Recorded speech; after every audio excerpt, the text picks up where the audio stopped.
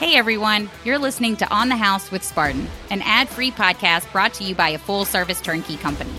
I'm your host, Lindsay Davis, CEO and co-founder of Spartan Invest. On this show, we talk about all things real estate, from market patterns, industry insight, construction, property management, and other investment avenues. We hope you'll join as we dive into today's episode of On the House with Spartan. Welcome back to another episode of On the House with Spartan Invest. I'm really excited to have Danny Cole back on with us. He is a sales representative and agent with Spartan Invest. Welcome back, Danny. Hey, good morning. Good morning. Happy to be here. I'm always excited to talk about all the things with Spartan and the numbers, et cetera. Yes, and everybody that listens to us, they love your episodes. You bring so much data to the show, so I'm really excited.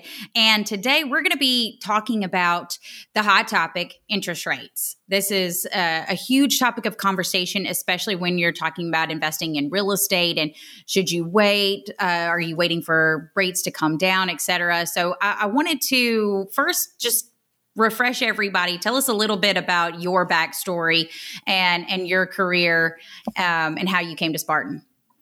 Yes. So it's, I've always been in love with real estate. It's kind of funny. I think the moment I can remember is maybe 10th grade in high school or something. Got a degree in real estate and marketing over at a small school in West Georgia. Graduated in 2006, started selling real estate. Actually in 2005, and did that for quite a few years, and then gravitated back into with the economy and everything. I think we all remember well 2008, 9, 10, 11, 12. But I gravitated toward a B2B sales role. And so I was a regional sales consultant for a company. And then in 2019, in January, found my way back into the glorious world of real estate. And I've loved every minute of it since. So, yeah. Awesome. So let's talk about interest rates. And there's a lot of conversation about really essentially where they come from, how they change, what impacts the rates. Is the Fed solely responsible for what the rate currently is? So let's talk a little bit about that. I'm just kind of let you go and explain that because it is pretty complex on where these rates derive from. Yeah, it is somewhat complicated or I guess complex when you look at it because some things are directly correlated and the other things, it's like the inverse operation. One goes up, something else goes down. So the Fed rate, first of all, a lot of people hear, and naturally you hear Fed rate or Federal Reserve and you're like, oh, it's a government entity. It's part of the government. Well, it's actually not. They've just got this weird little position that they directly correlate with the government, but it's a private entity. And their role in a very simplistic way is to kind of be the throttle response when it comes to the U.S. economy. And sometimes that makes them or allows them to make things harder on the U.S. economy with interest rates and things of that nature. And then sometimes it's like just making things a bit easier and kind of reboost the economy to kind of pull us out of a recession. And that's the goal anyway. As they do that, that's referred to as quantitative easing and quantitative tightening. So they have several levers that they can pull to go through this process, and the Federal Reserve is just one of them. The Federal Reserve is kind of funny because so not to go too deep into the details, it's basically the rate that financial institutions charge for like overnight loans amongst each other. So when they borrow money back and forth, and you think, well, how in the world does that affect, interest rates with mortgages? And honestly, it's not directly correlated. But as what's the saying, as tides rise, all ships rise with it, something like that. It's the same way with interest rates. So if it costs them a little bit more to borrow those funds between banks for that overnight side, they're going to increase fees on anything else. Like it could be credit cards, it could be car loans, and those things are more directly correlated with the federal funds rate as they increase. So they directly and immediately almost get more expensive.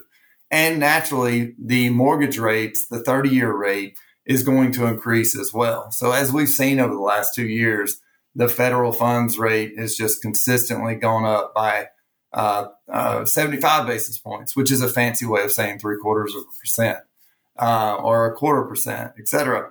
As they've increased, rates naturally have gone up as well, just because, again, they need to charge within that bank.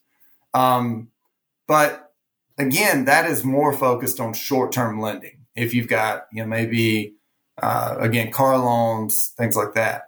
The benefit for the federal funds rate is going to be the savers out there. Again, I'm not saying it's the right move necessarily, because if inflation's still at 7% and they're paying you a whopping 3%, I don't know how your math level is, but you're still getting, your dollars are getting inflated away.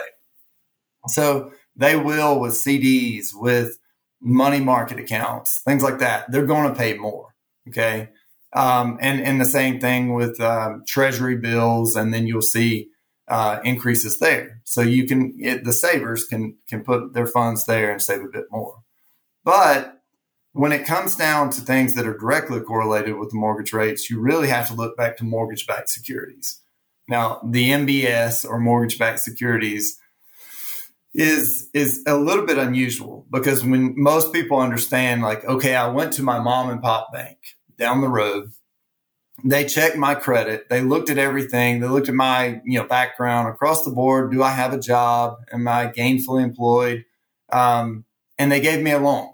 So you go get that $100,000 loan from your mom and pop bank down the road, and they're going to give out, let's just say, 1,000 of those. And then the bank in the next town is going to give out 1,000, and so on and so forth. You're going to have 100,000 loans out there for, let's just say, for round numbers, $100,000. Well, the small mom and pop banks, they're not in the business of servicing those loans for the next 30 years. It's very long term. It's very cumbersome. So what they'll do is they'll find an investment bank, and the investment bank will say, hey, I'll buy that, $20 million of loans from you. And they'll buy it from this town and the next town and the next bank, and so on and so forth. So they'll have, let's say, $1 billion worth of debt or obligations. So all of the borrowers are now paying the investment bank and saying, hey, everything goes to the investment bank.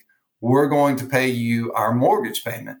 And they factor in, like, a certain percentage is going to default, certain percentage is going to pay off their loan early, et cetera. And so what they do is they securitize that debt. And when they securitize that debt, that just means that they say, okay, now we can sell shares of this debt. We've got X amount coming in, and we're going to sell shares of it, and people can buy into that. And it's historically considered pretty safe debt, okay, or pretty safe investments. And so as people come in and they buy those mortgage-backed securities from various investment banks, it's kept up with on a national level. And so all of the lenders on a day-to-day basis, they're looking at the MBS reports. They're looking at the charts and seeing, is the demand really strong for mortgage-backed securities, or is it really low right now? Okay. And I'm getting to how the Federal Reserve impacts this whole process. But if on a mortgage-backed security, if the demand is really, really good, there's an inverse operation there. So that means that the price of that is going to go up. If there's a huge demand, everybody wants them. The pricing on those mortgage-backed securities are going to go up. However, the yield is going to go down. And I know that's kind of weird to think about, but think about it like this. If you buy a rental property and you pay way more for it, your cash flow is going to be less impactful. So you're going to have less of a yield, yes, of a cash on cash return, or maybe yet less of a cap rate because of that. So as things get more expensive, as demand is great for mortgage back, they get more expensive, yield goes down. The inverse is true. If there's no demand, then the yield goes up because they have to incentivize, like, hey, we better drop these prices, and the yield goes up. When they do that, sometimes the Federal Reserve, and in the recent years, they will buy mortgage-backed securities. So fund managers, other countries, the Federal Reserve, many people or entities can buy mortgage-backed securities. And so as part of quantitative easing, the Federal Reserve came in and said, we're going to buy billions of dollars worth of mortgage-backed securities. And what this does is it gives an artificial demand for mortgage-backed securities. And so when you just look at the charts, you're thinking, hey, everybody wants these. And then again, the yield goes down, and that yield rate for mortgage-backed securities is directly correlated with mortgages, the 30-year mortgages. So those mortgages stayed low because the Federal Reserve was just buying. So there's a stopping point to that. And now we're in a session that is quantitative tightening. So as we saw so much inflation, the federal government, of course, they're raising interest rates on the Fed level, and they're not buying as much of these mortgage-backed securities. And what that does is that turns things around. So the pricing goes down because the demand's not there, and naturally the rates are going up. And so you see that along with the federal funds rate increasing. So they are the throttle control for the federal government as far as the Federal Reserve. Yeah. And does that make sense? Oh, yeah, yes. And I very much like how you break it down because, like you said, it can be with the inverse direct correlations. You do such a good job of kind of breaking that down for our listeners. One question, I want you to go back really quick and talk a little bit more about the savers and why they would benefit in this particular session, like you said, the quantitative tightening, why that may be a benefit to those savers. Talk a little bit more about that. So with the savers, just from a pure, savings account, how the quantitative tightening and easing impacts them, when things are really moving along, the economy is just perfect, right? The interest rate payout for banks, the the federal funds rate is very low. They're not increasing, and those banks are borrowing money between each other overnight at very low levels. So they're not really incentivized to pay out any interest rates, like to speak of. They're very low. So if you're a saver, you're getting next to nothing on that interest payment. But as things get tighter, the quantitative tightening begins, the interest rates increase, then now the CDs, then the money market accounts, they pay out more. But there's a risk to that as well. Now, as you look at a bond or a T-bill or anything like that, and that's also directly correlated with the interest rate levels and what they're paying out. But as those T-bills, which are typically under 1 year, or a bond, which is a period, it's an agreement with the government that they will pay you back a certain interest rate over a set amount of time. Okay, and we'll get into that in just a moment with 10-year bonds. But if you have a 10-year bond, you have to leave it in there for that long, and they'll pay you that amount. Well, as you put your money in there, as in this period that we're in, the rates are higher. They're in the 5s maybe. But if you lock money down, the risk is inflation. And so if we see a soar in inflation again, one of the great things about real estate is that as things inflate, they get more expensive. Rentals become more expensive. So your money goes up with the economy. If you lock your money into a T-bond or a bond for 10 years, let's say you're making 5% because you thought, hey, this is safe. It's an agreement with the government. If they default, we've naturally got bigger problems. We've got bigger fish to fry if the government goes completely under. And so you think it's safe, and well, in many ways it is. But if inflation soars again and it's 6% over the course of that 10 years, your money has been inflated away to a certain degree. Okay.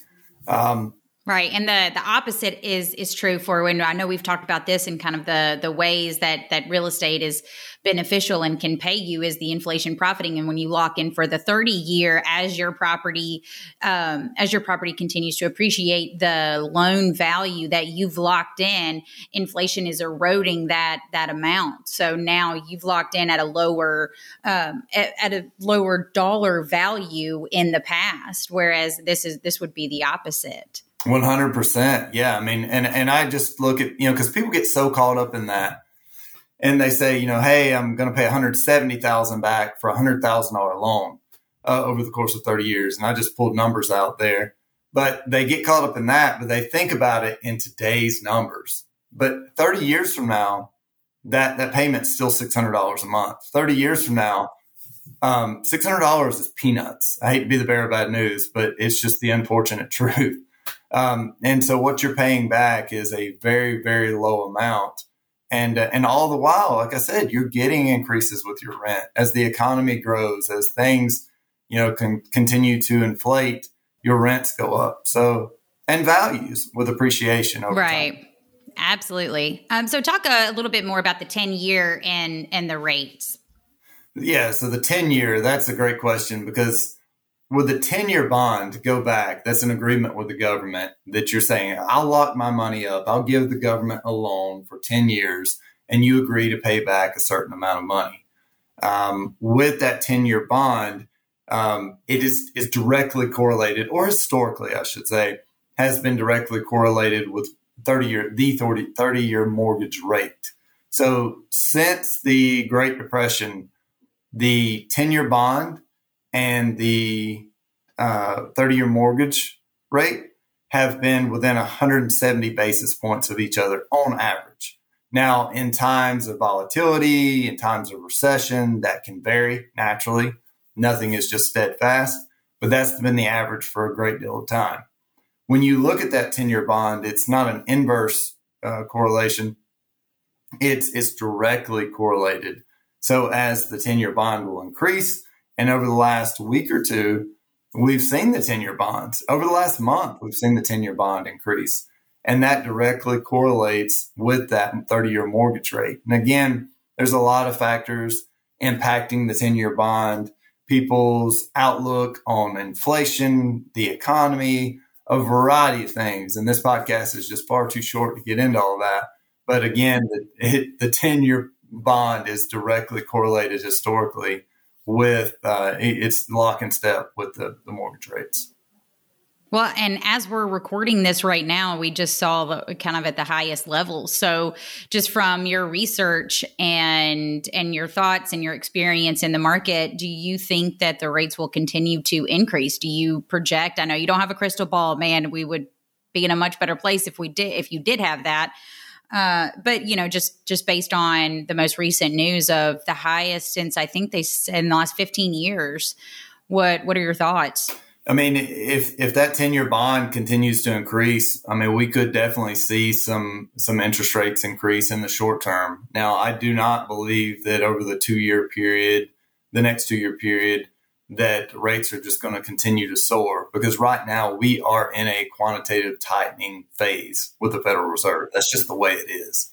And with that in mind, again, they're backing out of mortgage-backed securities. They're not buying it, so that tightens that area. Then with the Fed rate increase, and what we can't have is a 1980 situation where we say, nope, the coast is clear, everything's good. We're going to lower rates. We're going to pivot, because at that phase or at that level, I think we would still be in a high danger area of inflation soaring again. So that's the first and foremost, I guess, focus that we're looking at. So in the short term, yeah, probably so. I don't think they're going to necessarily soar. And again, the 10-year bond is directly correlated, but there's so many other factors that are involved with 30-year mortgage rates. Yeah. And, I have to say this, because this is Spartan Invest and we sell turnkey real estate, and this is what you believe in. I believe in. You have rental properties. I have rental properties. What do you say to the investor that's like, you know what? I'm just going to wait for the interest rates to drop. I'm just going to wait. I'm going to hold on.